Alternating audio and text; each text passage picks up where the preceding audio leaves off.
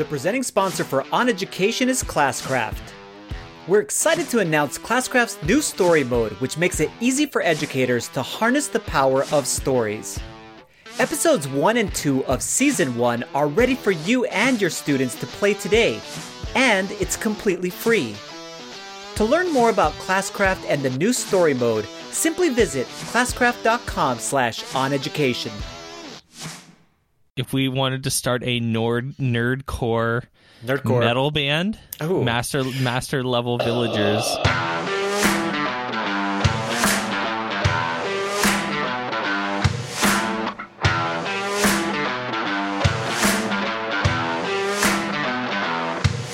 Welcome to On Education, part of the On Podcast Media Network. My name is Mike Washburn. And I'm Glenn Irvin. Friends, we have an awesome pod for you today. We will discuss why yelling might not be an effective way of communicating with our students, debate whether parents should be texting our kids at school. We will count down the top education podcasts, and our guest this week is an amazing educator, Jeremy Williams. I almost wanted to cut in there why yelling might not be. It's like, thanks, Captain Obvious. Yeah, hey, it's a great article. It is a great we'll article. Talk about it a bit. Yep. Yeah, for sure. So, listen, do you know who Jacob Collier is? I don't. I just saw it on the thing, and I brought up his YouTube video. I haven't even listened to it, so I imagine he's someone very popular because he has 500,000 subscribers, and it looks like he's a musician. Yeah, I would wonder if your brother knows who Jacob Collier is. He might. Yeah. Hot take here, like no joke, Glenn.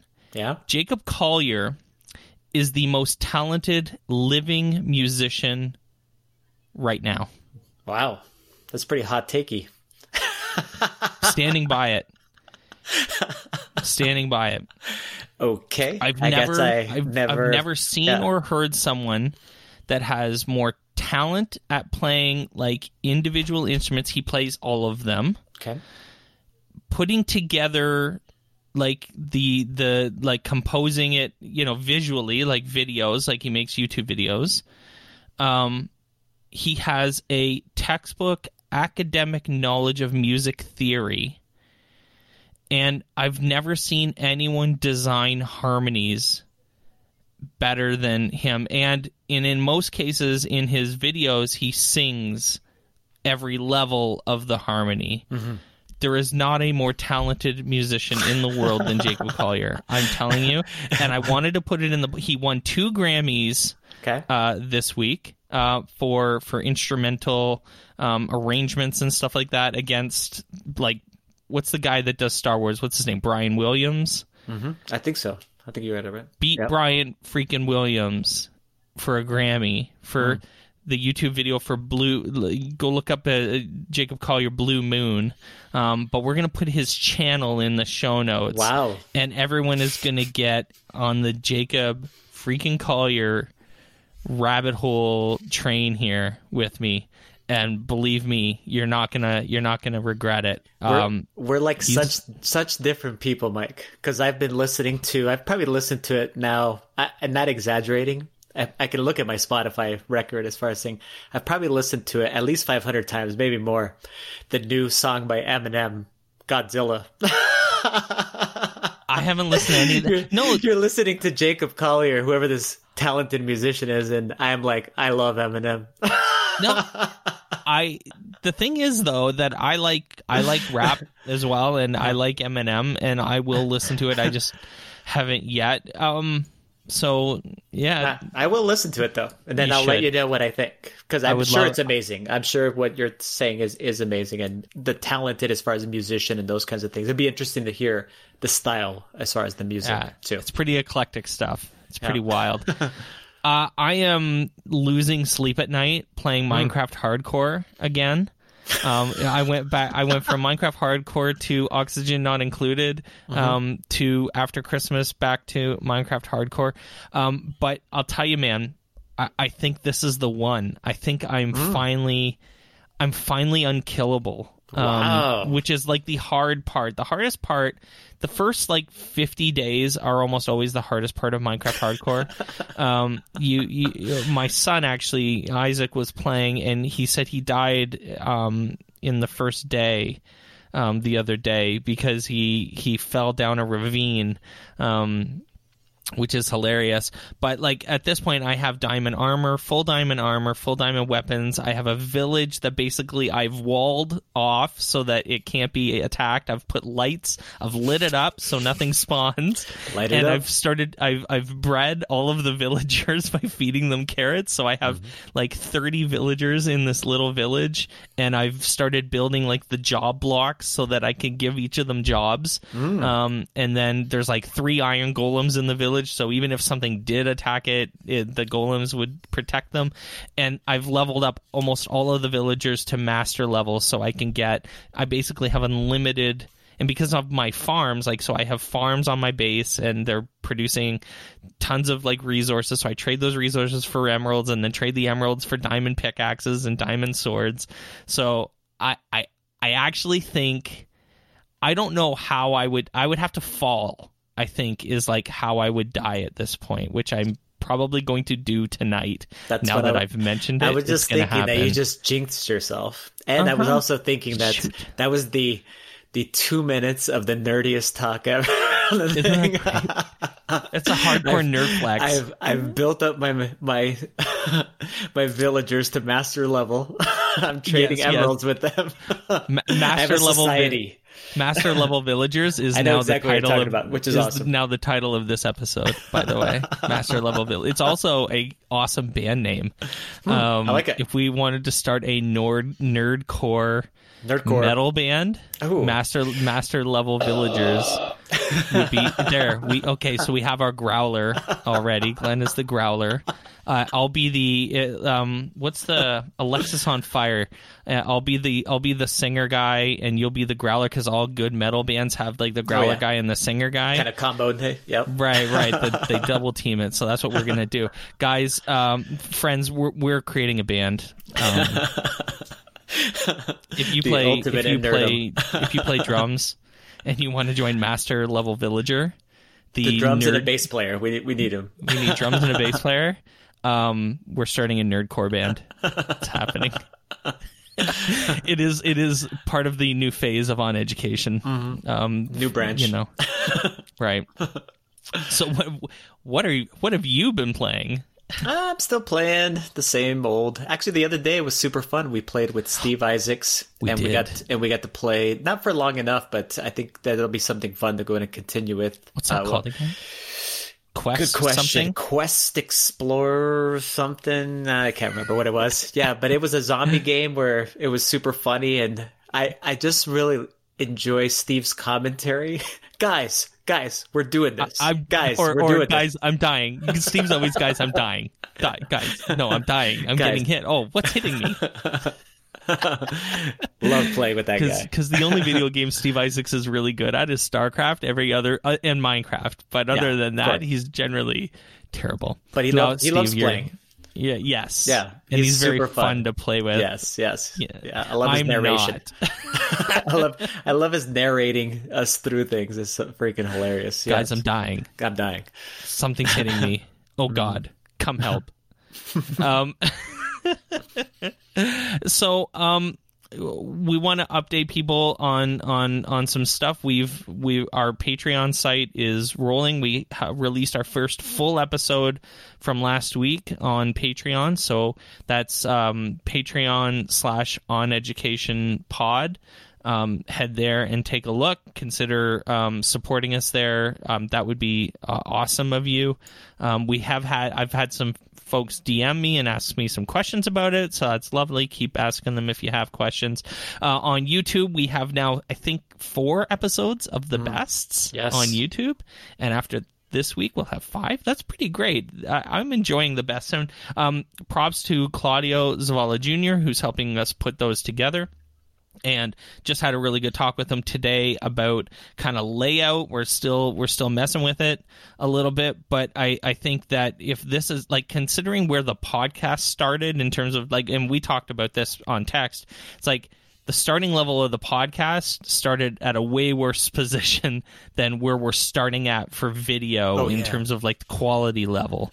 So if we're starting here with things like the bests, I can't wait to see where we're at with things like the bests and these full episodes a year from now. It's going to be great, I hope, and at the very least, it's fun, and I think it's good, especially the bests and stuff. That's good content, and hopefully people enjoy that. So please go check that out. We could use some subscribers on YouTube's, friends. So like, we know that like well over 1,000 people download these episodes. Listen, if you're listening right now, just hit pause and go to YouTube. Go to YouTube, search On Education. Do us a favor, friend. Click subscribe. Smash that like button just once. Actually, if you go check out the videos, those best videos, they're really well done. Easy. I'd like to think so. Fun to listen to, and you get to see our faces and our lack of hair. There you go. My face turns into a tomato every once in a while because it's the way I do things. And I'm wearing a red sweater today, so it's even worse. It's pretty hilarious. So we referenced this article from Education Week a little bit earlier in the episode, but a teacher, I think it was a future teacher, or it may have been a current. No, it said teaching for 5 years, spent a day shadowing a grade 4 student, and it didn't go well. She was doing it, which I think is fantastic, as far as an exercise as part of her leadership program to become a principal. Her name is Ashley Red, and this is a fantastic read. The whole entire thing is just awesome.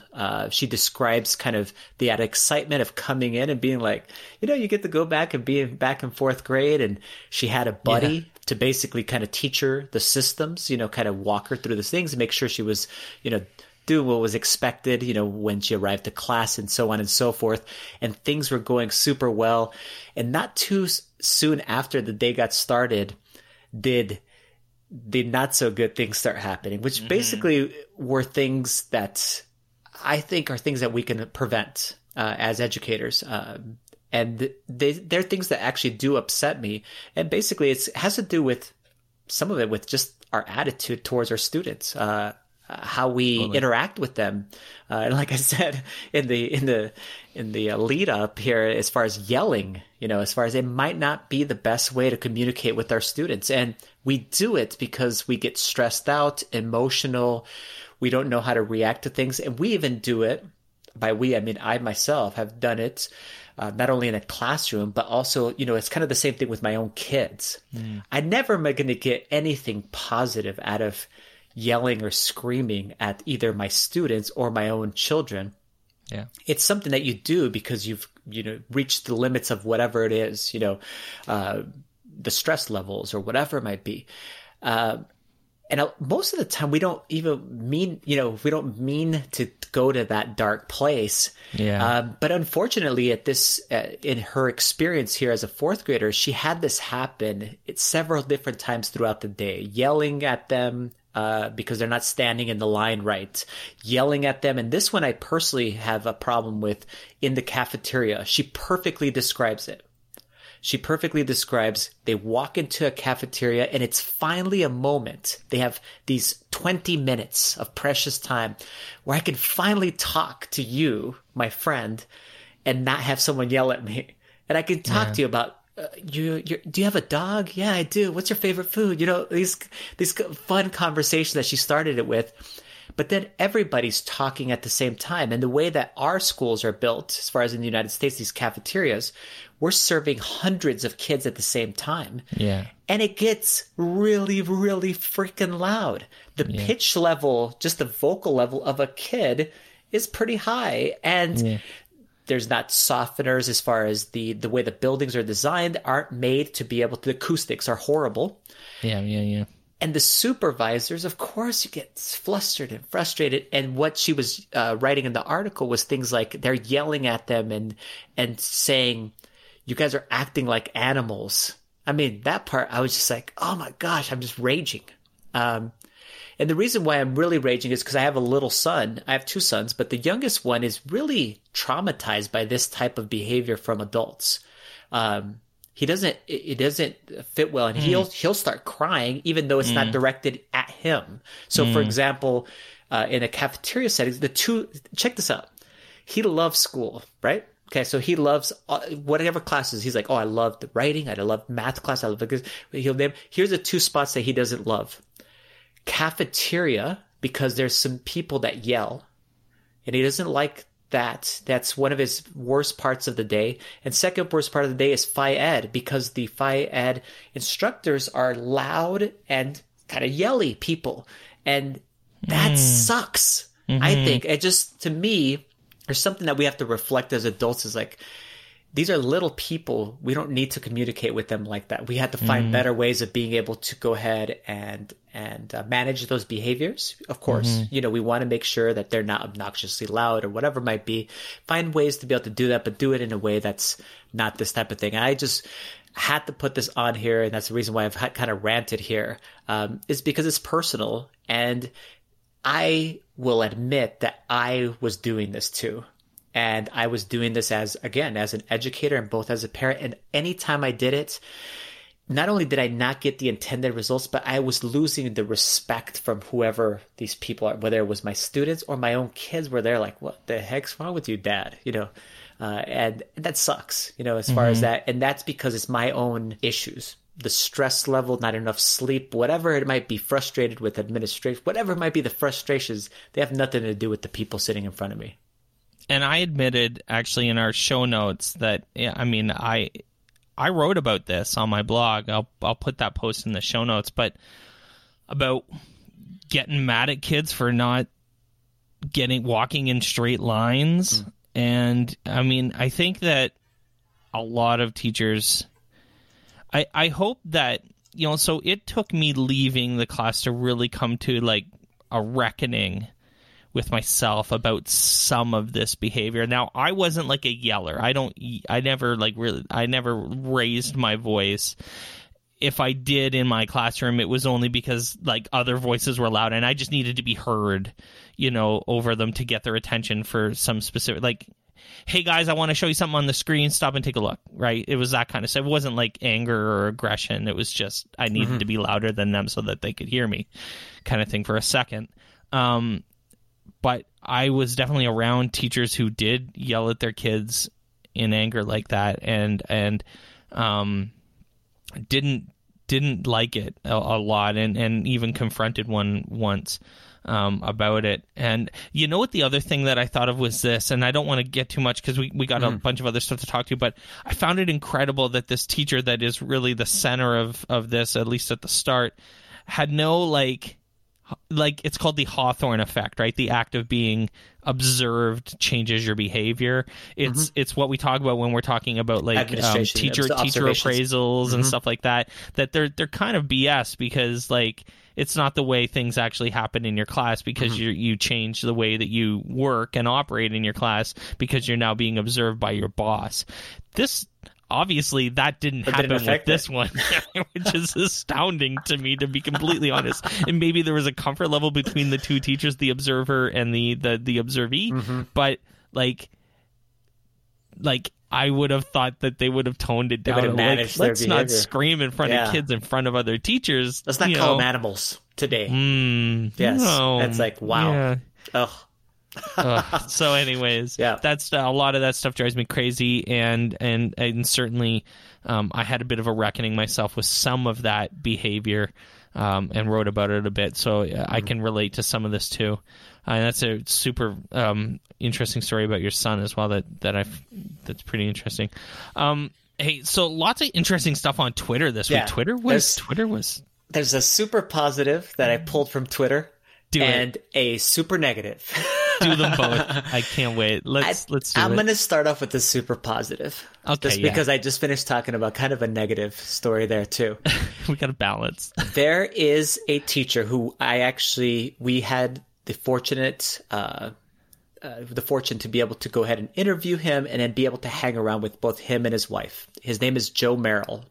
and they wrote the interactive class as far as this book, and we interviewed them for the podcast just a few weeks ago at FETC. And he has one of the best, the most, this should be the video of the year. I'm calling it right now as far as the thing, as far as you know what Michael Matera talks about joy? You know, as far as like really bringing out that joy, both in students and in teachers, and letting that drive you as far as in your career. Talking about a video where you get to see pure joy out of these first grade kids, basically doing an experiment, in class, and the support from the peers, after this student basically successfully, completes this experiment. And they go crazy, and it's just so authentic and so beautiful, and so many things, unfortunately, too often, especially on social media, are just not that. They're not authentic and beautiful and awesome moments. Yeah. And this is, and I'm actually bookmarking this damn thing. I've done it every day. I have it bookmarked, and I'm watching it in the morning just to go like, just to smile. This is what we do this job for, like to see those kids' reactions. And this is the reason why, I want to bring out the best as far as my teachers, as far as being an instructional coach, and whatever else am I doing for education. Joe, you freaking hit a home run with that. First of all, having that happen in your class, and then having the wherewithal to capture that moment. My goodness. And it's a Diet Mountain Dew can. I mean, it was a home run. It is a great video. I'm watching it right now while you're talking, and I'm smiling. Yeah, beautiful moments. You guys need to check out. We will make sure we link to it. And you can follow Joe. He is at Mr. Merrill's class. Highly recommended. He has great resources and advice and all kinds of things. And of course, he's sharing things that are happening as far as in his classroom. Just awesome. Double R, double L. Yep. On the not so positive side, okay. I put on our notes, just between me and you, that I'm just tired of these anonymous teacher accounts, and the reason why is because of situations like the one that's just got. There's a teacher account, an anonymous teacher account, and who the hell knows if it's actually a teacher? I'm assuming it is, but who knows? If it is, it sucks, because this is teacher problems. That's the thing. That this is actually at HS Teach Probs, and they write this Twitter post, which just the thread underneath it is a must read, because we need to kind of take a step back and really evaluate kind of what we're saying about our kids. And basically, I'm going to read you the thread. It says, "I ain't trippin' is probably one of the most annoying phrases a student can say. What are some other annoying phrases your kids say that get under your skin? Hashtag stuff students say. Hashtag," and they even misspell teacher problems, which someone put that on there. And just the premise of that, I feel that if this is an educator, that they would have not had the guts to do this. Under a regular account. I'm sorry, but you don't have the guts to actually put it. You would not have posted this for a variety of reasons. I mean, it's a bunch of things. Number one, it's a super negative, just post in general. But then this phrase that they pulled from there specifically, "I ain't trippin'," it's a very targeted to and kind of like this gross underlying stereotyping, racism. And my goodness, under the thread, people were kind of saying, yeah, I hate when they say this and this other thing and this whatever it might be. And my goodness, you could see that there is a lot that we still need to learn as educators. But I mean, it's a gross premise. I hated it. It says it's one of those things that I wanted to make sure I brought up, though, because we can't just ignore it.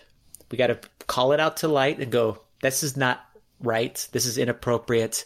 And to live in that negative space is just, you maybe shouldn't teach. That's what I say. If this is the way that you're going to go ahead and use your free time, and this is where you live, as far as in your heart, you shouldn't be around kids then. This is not probably the space for you.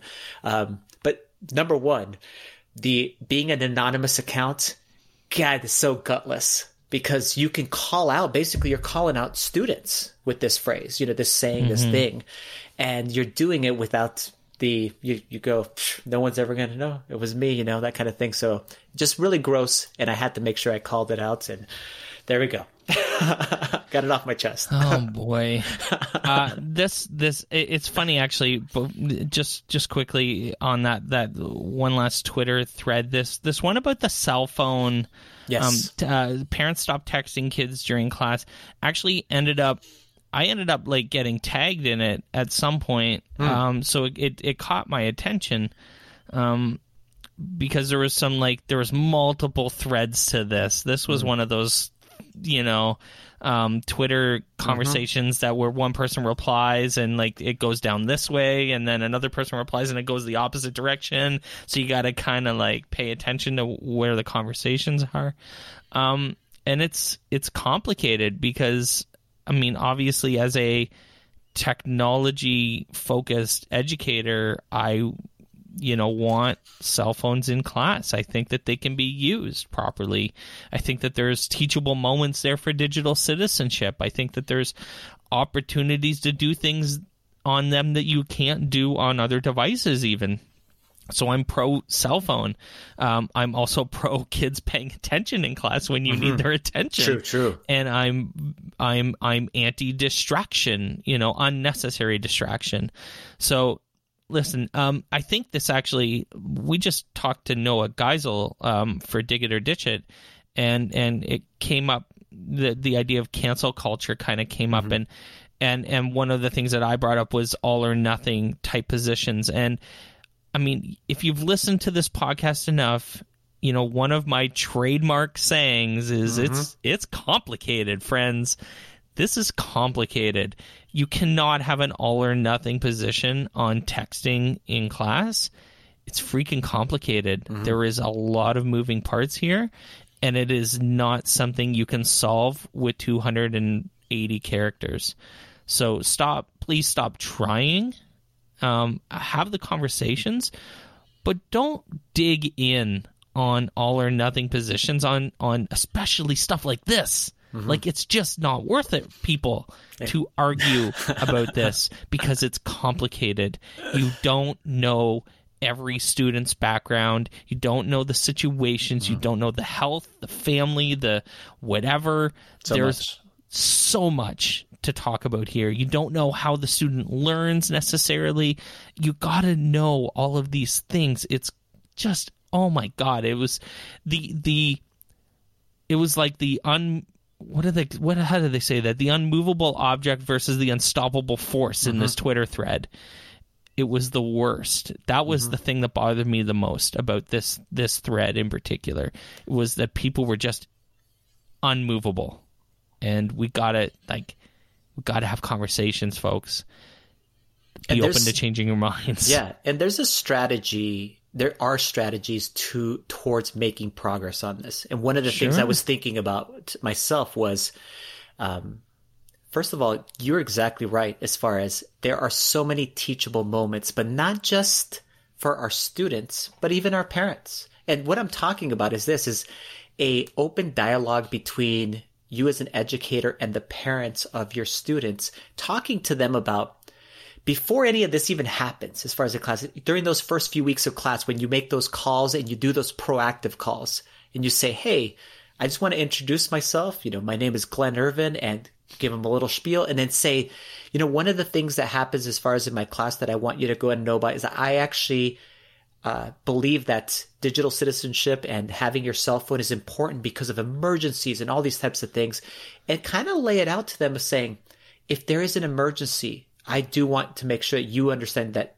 they will take your text or your call. Yeah. But what I also want you to understand is that this time with them is precious that I have with them, and we're trying to make sure that they can do all the learning that they can. So if we can avoid any of these kind of, just incidental, text messages. I love you, darling. Yeah, whatever it might be, whatever those things might be, or like pick up those groceries after school, whatever it might be, because we all do those kinds of things. Maybe just save those, and then we can put them at a different time, not during the classes, because they will believe just like I would if I was your son or daughter, that it was something that I need to go ahead and look at, and then respond to, because I want to be respectful of you. So, and have that conversation. And so many people will be like, that totally makes sense, Glenn. And we can work from there.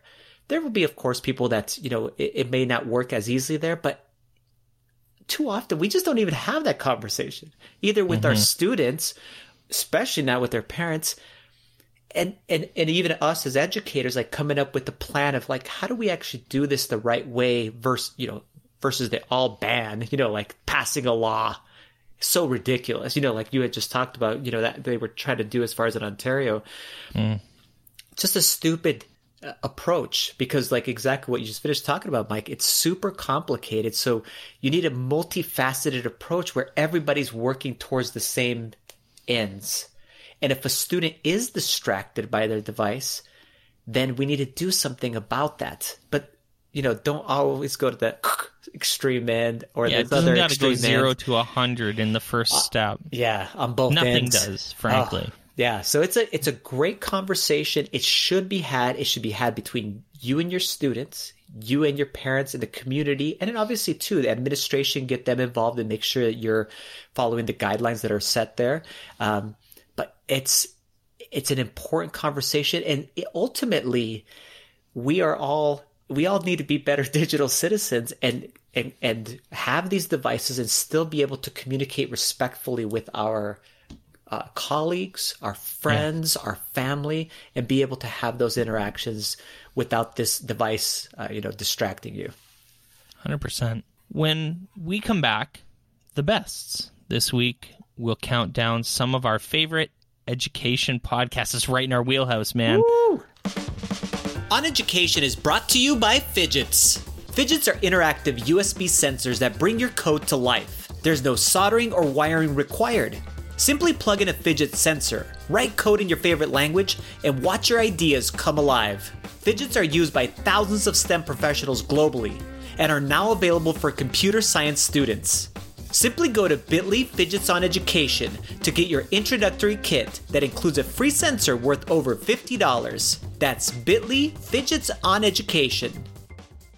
Welcome back to On Education, and welcome to the bests. Every week, Mike and I take you through a list of our top things, from books to games, from people to ideas. This week, a topic near and dear to our hearts. We're going to share out some of our favorite education podcasts. There's something for everyone here, so let's get into it. So right at the top. Yeah. I mean, we're not including ourselves because that would be just weird. No. Be like, right at the top is a podcast that I think every educator in whatever field you are, from a paraprofessionals to, or let's say even a student teacher, paraprofessionals, educators of any kind, doesn't matter the content area, administrators, and everybody in between should be listening to this podcast. It is The Cult of Pedagogy by Jennifer Gonzalez. And there is so much goodness, so much to get from this, so much basically professional development to be able to garner from this podcast and from her blog posts also, that it should just be required reading. There's so many things that we reference as instructional coaches. We're like, oh, here's the article about this, and it's her article. And some of the things still relevant today were written, or the podcast came out years ago, and they're still relevant and accurate for today's thing. So Cult of Pedagogy by Jennifer Gonzalez, I wanted to make sure we put it right at the top. One of the OGs of podcasting with our friend Jeff Bradbury. Number 2, Teachers on Fire. Tim Cavey, our friend, fellow Canadian Tim Cavey. Really love his interview style. Love that he talks to a lot of the same folks that we talk to. So hearing his approach to talking to some of the same people has been really kind of interesting. And what I appreciate the most about Tim is something that we take super seriously here, which is production quality, really honing the craft of podcasting, taking it seriously. And Tim does that. Yes. So he takes the podcast very seriously. It is his thing, just like this is kind of our thing. It's certainly my thing. So, he takes it seriously. We really appreciate Tim and his work on Teachers on Fire.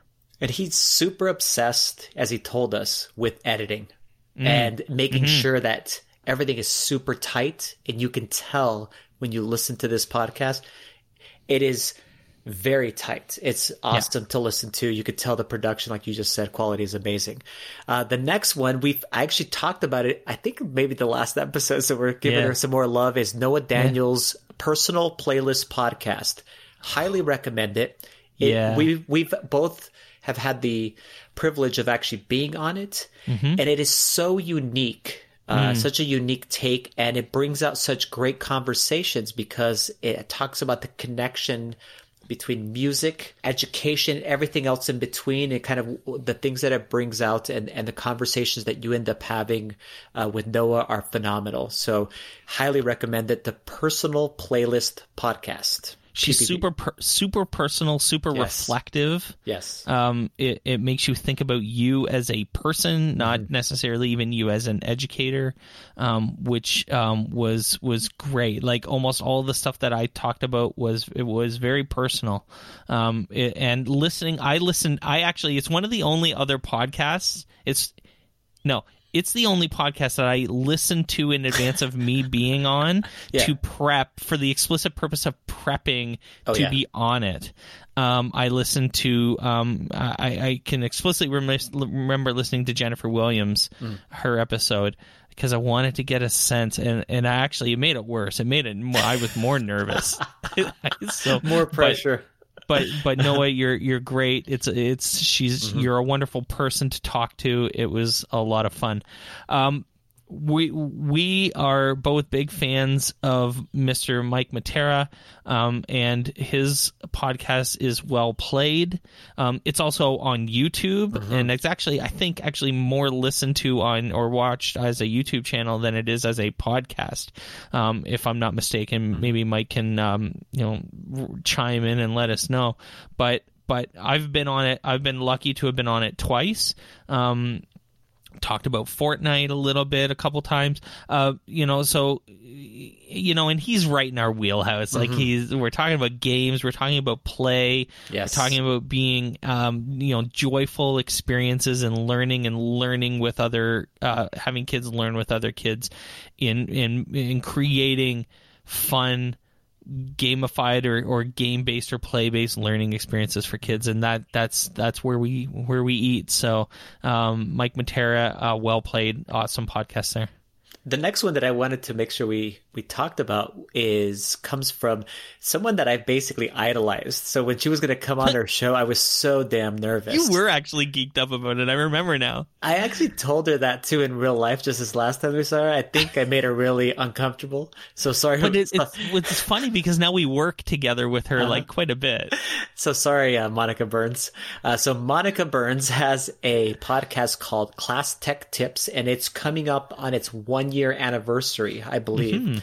And it's really well done. If you only have a short period of time, she packs in a lot into these 10-minute or so podcasts, and it basically follows along. If you love her blogs, if you love her resources that she gives, it gives those types of things, except in this kind of audio format. You can listen to it in the car on a 10-minute ride or whatever might be on a run.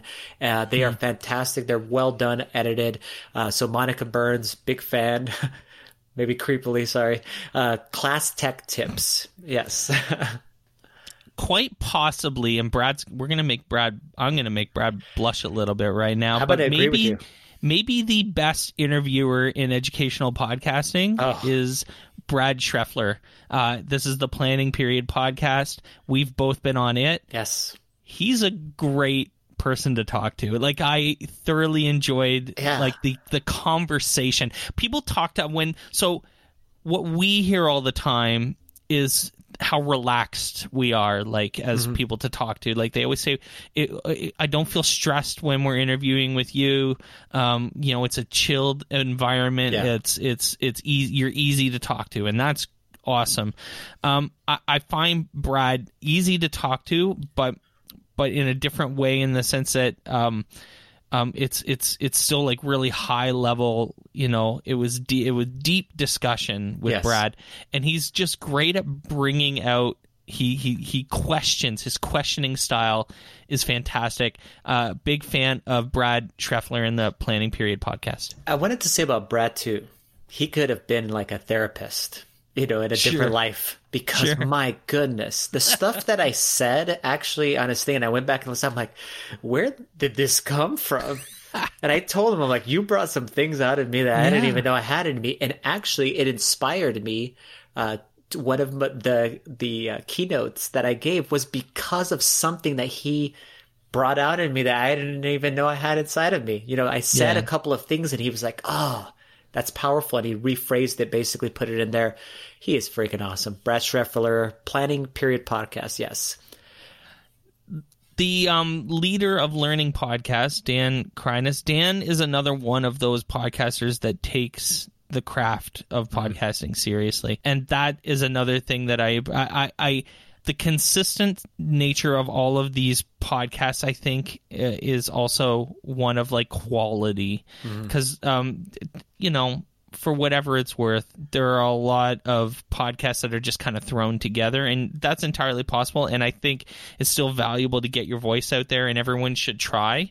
But then there are people that just want to take it and put it at another level. And Dan's podcast, Leader of Learning, is definitely at another level as well. So last but not least, I wanted to give a shout out to friend of the podcast, Scott Nunes, and his TNT EdTech podcast. The thing that differentiates their podcast, and I've actually gone on it, and my episode hasn't come out, but it's just even being interviewed by them and listening to some of their episodes is just a different like enthusiasm that they bring to podcasting itself, and enthusiasm for education and the things that are happening as far as in the edtech space. And that enthusiasm is contagious, and it's a fantastic podcast. The TNT EdTech podcast with Scott Nunes is freaking awesome. Great logo. Yes. I'm a fan of the TNT EdTech podcast logo. As a logo snob, I'm a fan.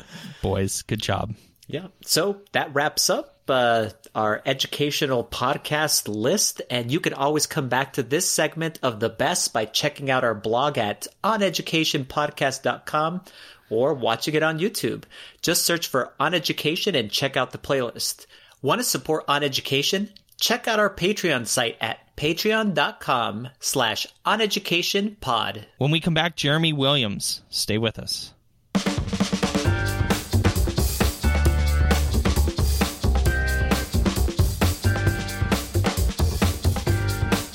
All right, welcome back to the podcast, everyone. Jeremy Williams is the host of the Dismissed podcast and head of school at Manor Hall International School in the United Arab Emirates. Welcome to the podcast, Jeremy.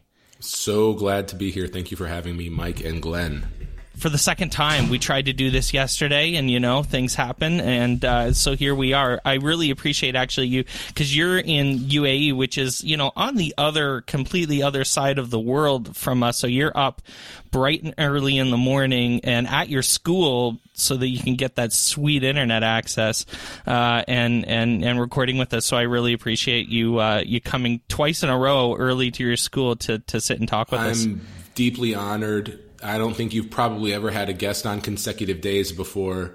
The fact that you'd request me a second time so quickly, I'm just humbled. I'm grateful to be here. I can't wait to hear half your answers for the second time. Well, here it comes. So yeah, you live in the United Arab Emirates, but why don't we, before we get started, give people a little bit of your background. Tell us how you got there, your history, what led you to us today. That'll be really easy. I got there by plane. I was a lifelong educator.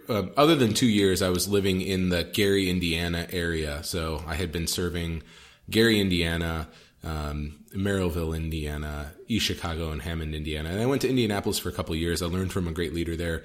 But I was on the very traditional, was a teacher for a bit. And then because I was good at teaching, they thought I should move into leadership, which is actually really stupid if you think about that. Like, there's no correlation between being an effective teacher and an effective leader. In fact, the skill set is not really similar at all. But anyways, I did that and kind of went back immediately to get my master's and my principal's license, and did a second master's and finishing a PhD now. Somewhere along the way, my wife said, have you ever thought about, moving abroad or like, working abroad? And I had actually taken one class in my PhD program that was about being an expat and globalization in the global economy.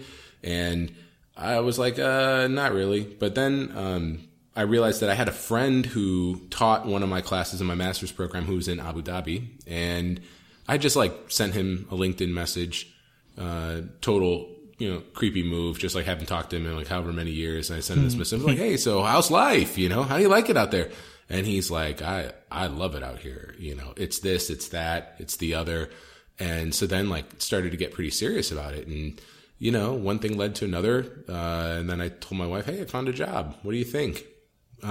We talked about it for a long time. And then my brother-in-law had the most brilliant advice of all, which was, if it sucks, come home. Which was you really think about it, and I feel like the risk of trying something new in general is pretty low threshold. If it sucks, stop doing it. If you don't, even with my son, he doesn't want to eat this food, we'll try it. If you don't like it, stop eating it. Mm. So we came out, and now we've almost completed our 4th year out here. So it's been a move that we felt really positive about. So it didn't suck. You've enjoyed your time out there. But it must have been different. There must have been, some culture adjustments. You may I've been to Gary, Indiana. I mean, it's quite a bit different than the UAE in a lot of respects. Gary is an industrial area for sure. When you drive through it, especially going to Chicago, you're driving through a factory kind of zone for sure. Totally different than going to the United Arab Emirates. What's it like living and working in the United Arab Emirates, especially as an American? I guess also I should preface this by in Toronto, I live in the GTA, and Toronto in the Southern Ontario is one of the most multicultural kind of places in all of North America and all of the world. In fact, it's got to be, it's a totally different world than UAE. Yeah, I think there's a couple things kind of misconceptions that people don't know. One Sure. is, for every 100 people that live in the United Arab Emirates, 85% of them are from somewhere else. So most labor in this country, whether it's in the education sector, the financial services sector, anything, even your labor, your hard labor, people who are building and doing construction, it's all brought from somewhere else. So the local population is very small. So there are massive expatriate pockets of Mexican Americans and Spanish people and Australians. And so it is very much a melting pot of people from all over the world. And the local people are really kind. I mean, we in our school here, we're technically in a city called Al Ain, which is inland from Abu Dhabi by about an hour and a half. And it kind of forms this triangle equilateral between Dubai and Abu Dhabi. There are more locals here. It's probably about a 55% local population in this city versus the others. And I don't know if you saw on my Twitter page, I posted something on Saturday. One of the families invited our whole staff out to the desert. They hook up this carpet with wheels to the back of a trailer hitch on a SUV, and they call it the Magic Carpet Ride, and they just take you up these sand dunes, and all the kids try to push me off. That sounds like fun. It's awesome. I mean, there's a lot of kindness and generosity. One of my favorite stories about one of the local families here is this past year, new family to the school, says, oh, it was right after Thanksgiving. Oh, mister, do you like turkey? I'm like, yeah, sure. Turkey's good. And he's like, "Oh, Thanksgiving, you have Thanksgiving?" I'm like, "Yeah, we just had it. It was really nice. Thank you for asking, Abdullah." He comes back the next day, and doesn't say anything, just walks into my office after school with this big bag, and it is a dead turkey. Just brought it to me, and for my consumption, for my pleasure at home, the neck was there and everything. And so then we played pass the turkey for a while among the different administrators of who was going to take this home, but we did find a good home for the turkey. So, I mean, like, even though I wouldn't say there's a full cultural understanding, like the fact that, even the locals like care enough to try to like engage with our customs is really cool. I guess it leads us right to the next question, which is, I'm sure there's some perceptions from even let's say your friends and family back home, as far as what is it like to actually go ahead and live and actually work there and raise a family there and even be a teacher there, because of the different customs. I imagine there's some things that are just really so crazy out there, but then there's some things that you just said, it's just people being kind to each other. Yeah, I think one of the biggest things that people think is that it's unsafe. And I even found the perception hard to shake when I came home this past winter and all of the stuff was happening with Iran, because there was one moment where they mentioned Haifa and Dubai by name, that if things escalated any further, they would, go after that. And then I had this moment, and my family and we had this moment of, what are we going to do? Are we going to, send everyone back or just me? And to be honest, I really wasn't worried. And I can explain why in a little bit. Like, I didn't have any massive concern about how it was going to be or if we'd be safe. The country's extremely safe. But I think you have to kind of look at the pathology of how the media works, because when the shooting happened in Vegas at that concert, right, it was a huge tragedy, and people were killed, lives were lost, but the Strip was still open the next night and people were still out. They were continuing their life as normal. So I always find it interesting, that the mere mention of there could be an issue in Dubai was enough to have everyone, friends and family, all from a well-meaning place saying, "Are you sure it's safe to go back? Are you sure it's safe to go back?" I mean, I just think that when you come here, when I told my mom and my dad I love my mom and dad. This is no shade, as the youngsters would say to my mom and dad. Like, I got 2 back-to-back emails, and I had told them over the phone, but they had responded later. And my mom's was like, "This is a terrible decision. You're ruining your career." I was like, "Okay, thank you for that. I'm going to take that into consideration." Oh boy. And my dad's was, "You're ruining your career, your life, and your family's life." Thank you, Dad. And I think that was a very normal reaction to have.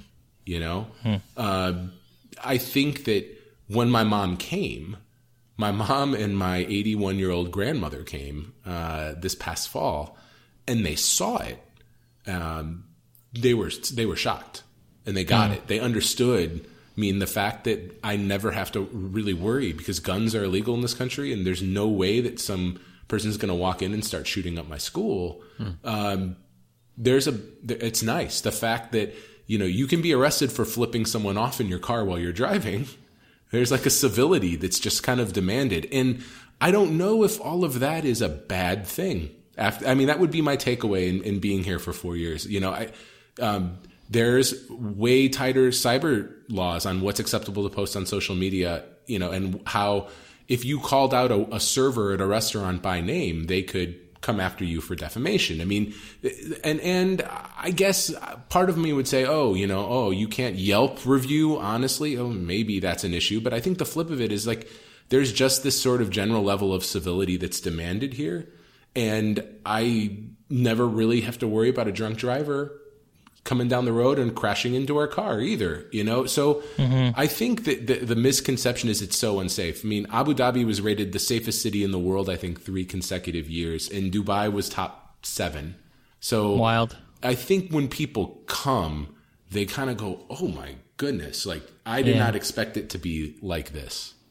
So you live in the Middle East, but obviously, I mean, I know that you pay attention to American politics still. You're still following. Obviously, you're an American, so you'll vote. Probably, no, you will vote, I'm sure. And you're a Yang ganger. Like, you're in on Andrew Yang. And Andrew Yang has come up a couple times on the podcast recently for a couple different reasons, which I think is so hilariously coincidental that we're having you on, because you're big on Andrew Yang. I have my blue shirt on. This is of Yang support right now. So even right now, I'm still rocking you Yang. have an Andrew Yang shirt on. Attaboy. Nice. So tell us why you support Andrew Yang, because I'm super interested, and also maybe also frame it in the context of that support and education. Like, why, as an educator, do you support Andrew Yang? Because I'm curious about that as well. Yeah, it's a pretty easy question for me to answer. I mean, I think that, do you remember maybe 15 years ago when fast food was evil and it was all about like supersize me and how, we need to serve healthier food to people. We need to post the nutrition information and the calories on the food that we're serving to people. And now in America, when you go anywhere at any drive-through, you're going to see how many calories is in the Big Mac. And we've had a lot of McDonald's talk before we started rolling in now. I realize that. Try to mitigate that as we go here. But I guess my point is, what I feel like Andrew Yang does is I feel like he's putting the calories on everything. And when he talks about higher education, he wants to regulate the cost of higher education. And what I experienced in Gary was I was part of a network that really cared about kids. We used restorative justice fully. And we made a huge impact on a lot of kids' lives when I was a superintendent. But what I know is our mantra was college or die. You're going to go to college. And what I also know is our persistence data did not indicate, like anyone who's going to be honest about this sort of urban get everyone to college mindset, is like, when you look at, you'll get everyone there, but will they be there a month later? This is the real question, right? And, I had students who went off to college for 3 months. They have now $40,000 of debt. They're not going to finish their degree. And now they're working in McDonald's with a massive loan. And I just feel like, from an economic perspective, he's really the only one talking about automation, artificial intelligence, the future of work, in a way that is giving it any consideration. And I just kind of feel like everyone else is just waiting for the iceberg to hit, and then they're going to react. So for me, it's really his kind of vision around higher education, pretty outspoken against the cost of higher education. And that's some of what we'll talk about with financial literacy later. But I just think economically he's the most sensible. And I don't even really necessarily think he'd run as a Democrat if he didn't have to. I think that's just kind of where he falls. And I think similarly, I'm not really interested in any sort of party. I'm more interested in trying to solve some of the problems that we know are massive in the United States.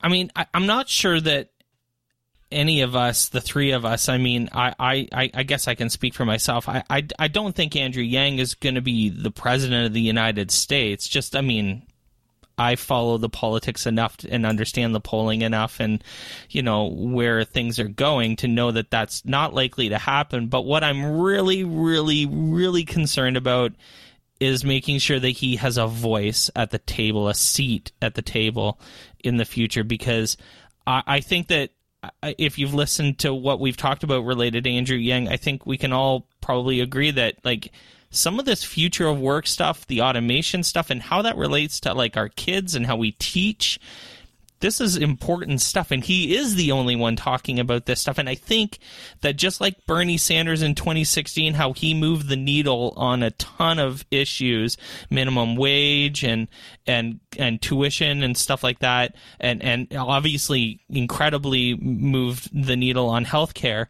Andrew Yang is going to be the person that moves the needle, I think, on things like UBI and stuff like that.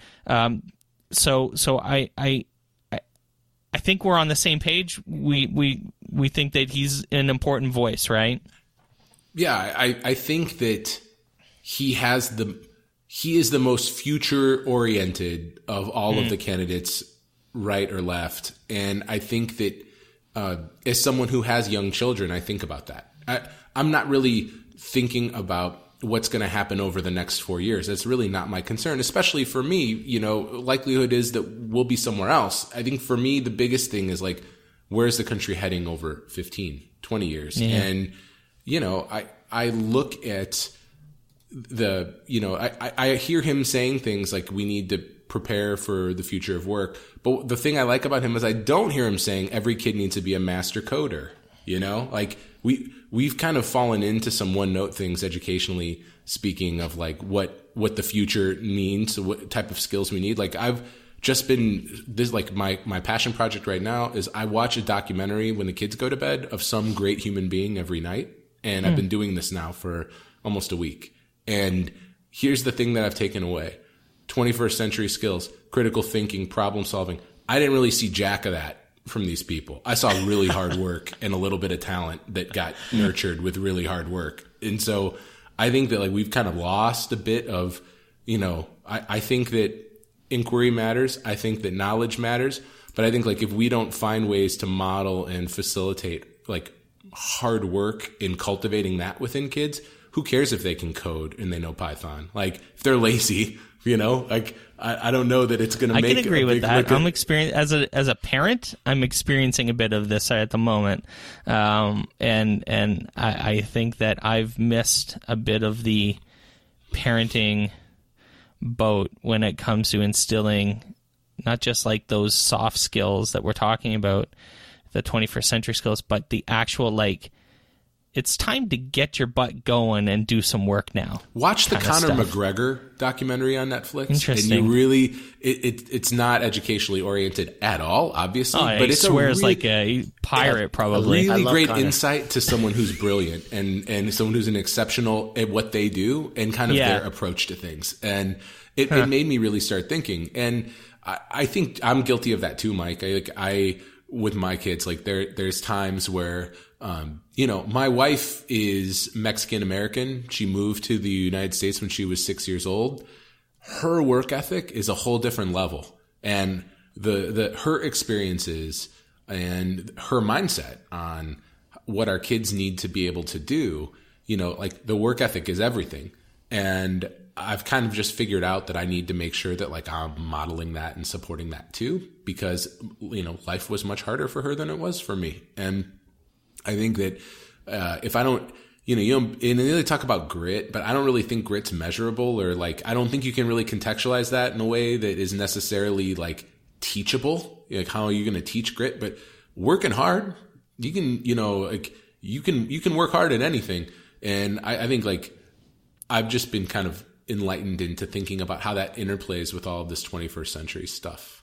Hard work is learnable too. Like you can learn to be a hard worker. You can instill that habit in yourself at a young age, and that carries forward. It's something that you can like not just model to your kids, but then they can like learn it and live it. You know, going on into the future too. I think, yeah, totally.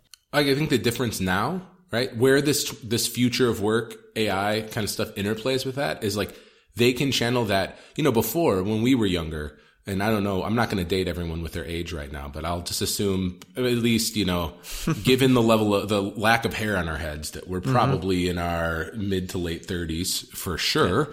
I'll take it. Yeah, I'll take it. Perfect. But I think, you know, the thing is that like maybe now that hard work can be channeled into something they're passionate about, where before it wasn't really where it was directed. You know, you're going to do it in this sort of manner or in this way. Like the economy didn't allow, or the gig economy didn't allow, or the internet didn't provide this ability to create content at a young age. Or so now it's like, okay, you like Fortnite. Awesome. I'm really glad my oldest son loves Fortnite, and he's really freaking good for a 6-year-old at it. So, okay, what are you going to do with this, and how are you going to work at it? And that conversation is something that's really kind of rattling around my head a lot. And I think like the role that schools play in teaching, like I see a lot of projects like getting churned out on Twitter.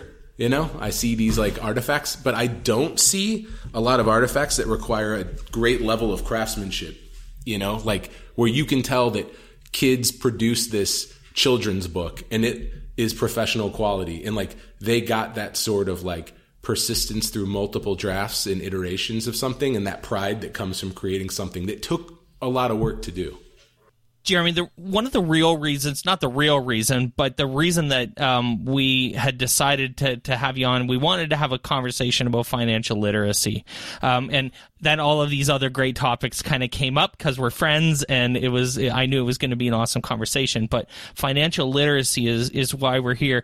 There aren't even a lot of states and provinces in Canada that even talk about financial literacy at all, and this is why I think you're passionate about it. And Don, your friend Don Wettrick, our mutual friend Don Wettrick, is very passionate about financial literacy as well. So let's just do a primer first off, because I think that there's people listening that may not even know what the hell we're talking about in some cases. What's financial literacy? Yeah, financial literacy is really at its core your relationship with money. And it's really broken apart into spending, saving, investing, and earning. And it's about having an understanding of those things, because what I deal with in the Middle East, which is very different than America, if they're Arab students, their parents are saying you will be a doctor or an engineer. Those are the only two career paths. So like if you had a career interest survey out here for kids, there would be only two options: doctor or engineer, and that would be it. And depending on what their father did, that's probably what they'll do. I think the difference is what we're trying to have the conversation with kids is around this idea of it really doesn't matter how much money you make if you don't have good habits. So the way that I explain this to kids and adults, because adults don't have great habits either, I take 2 Starbucks cups, what's the smallest one? The Grande, and then the Venti. And who knows, man? Yeah, what I've done is in the Venti cup, I've cut out the bottom, right? So I take a bottle of water and I say, which one of these cups will hold the most water? And everyone says, it's going to be the big cup. The big cup holds the most water. So I take 2 bottles. I pour 1 bottle into the small cup that has the bottom, and miraculously it holds X ounces. And then I pour into the one that has no bottom, and it just goes right through. Because it's really not about what your salary is. And that's the part that adults and kids are missing. They're going, how do I make the most money possible? If you don't have good habits, if you don't understand how money works, and you don't understand, the idea of expenses, it really doesn't matter how much money you make. So one of the examples that I would make is,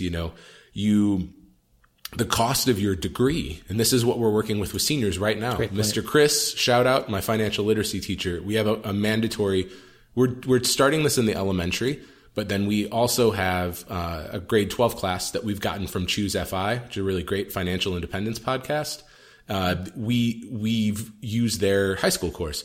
And like what we're saying is like, okay, what's the cost of your degree? Because they know where they're going at this point. And then we say, okay, where do you anticipate you'll live? What's the median cost of rent where you're choosing to live? How much will your student loan payments roughly cost? How much will food cost? Will you need a car? What does we go through this process with them, because what we want them to understand is that actually their first adult financial big decision is the cost of their college, right? That is the first massive adult financial decision they make. So, we want them to be informed. We have parents who say, I want to send my kid to America.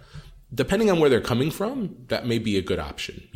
Maybe if they're coming from India or Pakistan, the U.S. diploma, U.S. degree is going to really help them when they move abroad, because it is true that depending on, where you're from and where your degree is from, that can make a difference for different people, depending on where they're coming from. But I think for us, what we're realizing, I had a student, and I just saw her yesterday. She came back to visit. She graduated last year. She wanted to be a veterinarian. Well, the veterinarian program in the United States and Canada that we looked at were 8 years, about $375,000 US dollars as an international student, because she's South African. Mm-hmm. We found a program in Hungary. It was 5 years, and it was like $180,000. So it was less time. It was less money. And then we, with our counselor, we went through like, okay, what are the pros and cons of this? And, now her and her sister will go to college for the total amount of money that she would have just gone to go to America. And, I saw her yesterday and I asked her, how is Budapest? And she said, oh, it's okay. I don't think she's necessarily loving it, but, she's going to reap the benefit of that financial decision for years to come, as an adult. And I think that's kind of sort of the preface for the bigger kids, and for the smaller kids, in KG, we start with needs versus wants, just a very simple concept. This is not, getting them to have money market accounts or something, or we're talking about 401ks. We're just like trying to get them to understand the difference between those things. So I just think that, it's not even just about money. It's also about how we look at resources on this earth. And I think there's a lot that goes into this, but we've been really happy, and I'm really encouraging more schools to have this conversation with their students. And I'm finding that the teachers are enjoying learning about some of these principles too, because like the kids, none of this was mandatory learning for us. And I've made bad financial decisions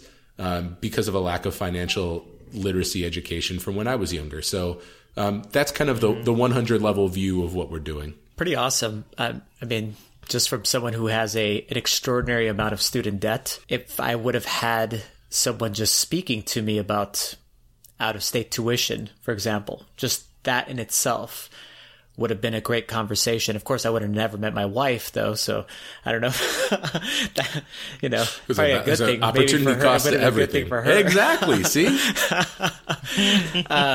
But things like out-of-state tuition, what career you're actually choosing, and then how much debt you're going to accumulate with that decision to go to that specific school.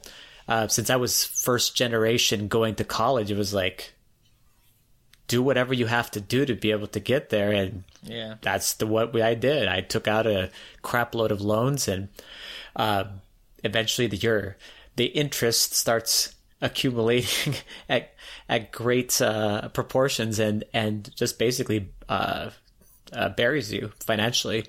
That's fantastic that you're having those conversations. So what are some resources as far as the teachers out there that want to go ahead, maybe even at different levels, Jeremy?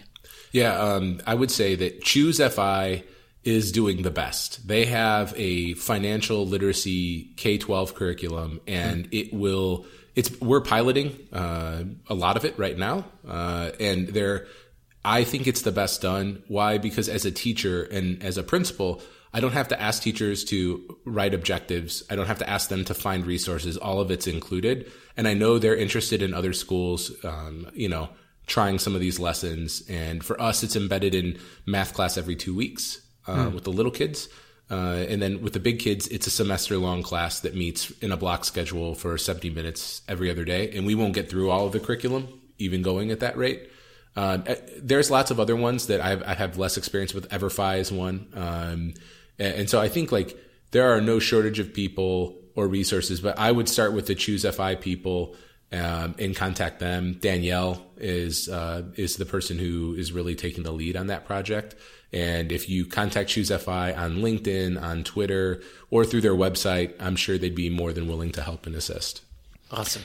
And we'll put those links we'll put that link in the show notes so people can click on it and check that out. The question that we leave our guests with, the last question, I'd love to know what 3 pieces of media have influenced you the most that you'd be able to share with our listeners. It can be a YouTube channel or a streamer or a book or a movie or a TV show, whatever has shaped your thinking over the last, your time as an educator. What are those things, if you want to share 3? Sure. First one, easy one, how to lead a movement. It's a TED video. It's very short, and it's a video of the lawn at some outdoor music festival with this shirtless guy dancing. And he's dancing by himself, and he talks about how he gets the entire 20,000 people to start dancing with him. And it's a lesson in leadership. And I think it's really excellent. It's great. Yeah, I love that video. And I think there's so much truth in the lessons that, I think it's Derek Sivers who leads that one. Love that video. Second one would be Austin's Butterfly. It's a video from the Expeditionary Learning Network. I used to work with them. Brilliant people. They wrote a lot of the Engage New York curriculum. And Austin's Butterfly is a video that is about the potential of work that young people can create if they're given specific and thoughtful feedback, and they go through multiple drafts. So basically he is drawing a butterfly. They're making these like postcards, these scientific drawings. And when you see the final product that this first grader can do, most people would look at it and never believe that work could come from a first grader. And the video kind of demonstrates like having high expectations and giving really high quality feedback, like what the impact on student learning could be. And if I'm going to like talk about a third piece, I don't even really know what I would say other than probably Ted Dintersmith's last book. And I'm seeing the front of it because there's like a pencil on it, but I can't remember the name of it. But this book really challenged a lot of the ways that I think about education, and specifically around college. So I think it shaped a lot of the ways that I'm looking at kind of the college process for our kids now. What School Could Be. There you go, by Ted Dintersmith. So those would be my three. If you want to talk about my three pieces of media that impact me as a NFL football fan, we can do that on another episode. That's awesome. So, Jeremy, how do people connect with you? Ask questions or be able to go ahead and follow up here? By having me on a podcast, that's one option. But another one would be reaching out through Twitter or LinkedIn. I'm still on MySpace, and that's where my favorite social network is. So most people aren't on there anymore. I don't do Facebook or Instagram or anything. You're still living in MySpace? Friendster and MySpace for me are where it's at. So LinkedIn and Twitter are the best way. I'm really focused on helping people learn about international education right now. There's a lot of educators that are burned out and pissed off and like sick of dealing with whether it's like state standardized assessments or bureaucracy, policy. It is a much more open, like teachers have way more agency as a teacher in an international school because you're on a 2-year contract and then you can choose to go somewhere else. And so, the administration has to work harder to keep you, and you have this agency that I think is really valuable. So if people are interested in that, I'm always happy to connect around international education, and I'm going to be doing some hiring really soon. So if people are interested. Nice. There it is. Yeah. I'm super excited to talk to people about that also, especially from the PLN. So I'd love to get like this PLN lab school of like awesome. Brilliant people all in one roof for a couple of years and just see what sort of impact we can blow the doors off the place. Amazing. Jeremy Williams, this has been great. Thanks so much for joining us. I can't wait to do it tomorrow. So I'll see you guys bright and early. Awesome. Thanks.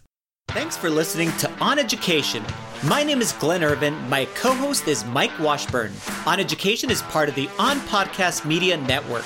You can listen to this show and many others by great educators like Monica Burns, Mike Matera, Tisha Richmond, and many more by visiting onpodcastmedia.com. Want to get in touch with us? Check out our website at oneducationpodcast.com. You can tweet us at oneducationpod. Mike is at Mr. Washburn on Twitter, and I can be found on Twitter at IrvSpanish. You can find us on Facebook by visiting facebook.com/oneducationpod. We're also on Instagram at oneducationpod. Want to support On Education? Visit our Patreon site at patreon.com/oneducation. There, you can get access to full videos of the podcast and so much more. If you're enjoying the show and think others would too, we would be thrilled if you shared it with them. Please leave us a rating or a review in Apple Podcasts or the Google Play Store. When you leave a rating, it gives our rankings a boost. It helps others discover the show. We want to thank our presenting sponsor, Classcraft, for supporting us. Check out classcraft.com/oneducation to learn more about them. Thanks as always for listening, stay awesome, and see you soon.